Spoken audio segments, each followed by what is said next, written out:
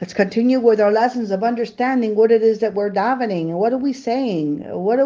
What's our kavana when we're talking to the King of Kings, when we're davening and praying? So now we're up to the section of Aneinu. So during Mincha, on public fast days, we insert this addition in the recitation of the silent Shemona Esrei and the blessing of Shomea Tefillah, response to prayer. We say, answer us, our Master, answer us in the day of our fasting, for we are in great distress. Do not pay attention to our wickedness. Do not hide your face from us, and do not ignore our plea. Please be near to our cry. Let your kindness comfort us, even before we call to you. Answer us, as it is said, and it will be that before they call out, I will answer. While they are still speaking, I will hear, for you, our Master, are the one who answers in times of distress, who redeems and rescues in all times of distress and suffering. And when we say, answer us, our Master, answer us, on fast days we turn to God and reach out to Him in prayer. We admit our sins and we are ashamed that our actions have created a rift between the Almighty and us. We tell Hashem that we are in great distress and it's all our fault. Do not pay attention to our wickedness. We cry out. According to the Rambam, a fast day is devoted to repentance so that periodically throughout the year we will soul search our role as a Jew and our special relationship with the Holy One, blessed be He. And when we say, do not hide your face from us, the Jewish people and God are considered a bride and groom.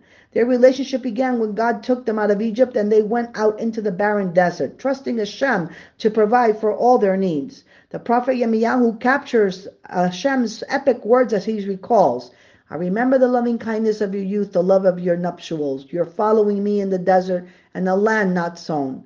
And tragically, this relationship between Hashem and His people has been challenged throughout the centuries. The Jewish people as a whole spent most of the last 2,000 years in exile, away from their destroyed home, the Holy Temple in Jerusalem.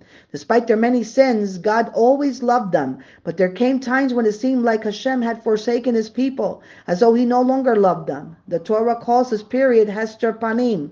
God hides His face from His people. And sadly, Hashem reveals to Moshe before his death that the Jews are destined to commit evil. And I will hide my face on that day because of all the evil they have committed. And what's the worst kind of relationship that one may experience? Some may say that when two are feuding and fighting. As bad as this interaction is, it is far from the worst. After all, they are still speaking to each other, and they may come to realize how much they really need each other.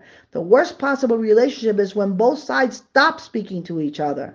When the Torah uses the expression Hester Panim, Hashem has not only stopped speaking to His people, He has actually turned away from them, expressing His aversion to His people who have sinned. And some have suggested that the Holocaust was a classic case of Hester Panim.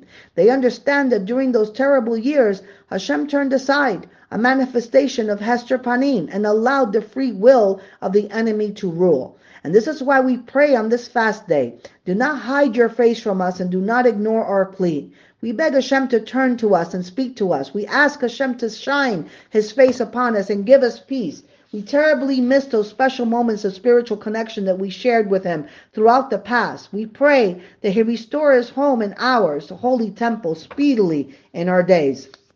And when we say, and it will be that before they call out, I will answer, while they are still speaking, I will hear, what would be the most wonderful opposite of two people not speaking to each other? When one individual knows the other so well that he or she can anticipate the other's needs even before being asked.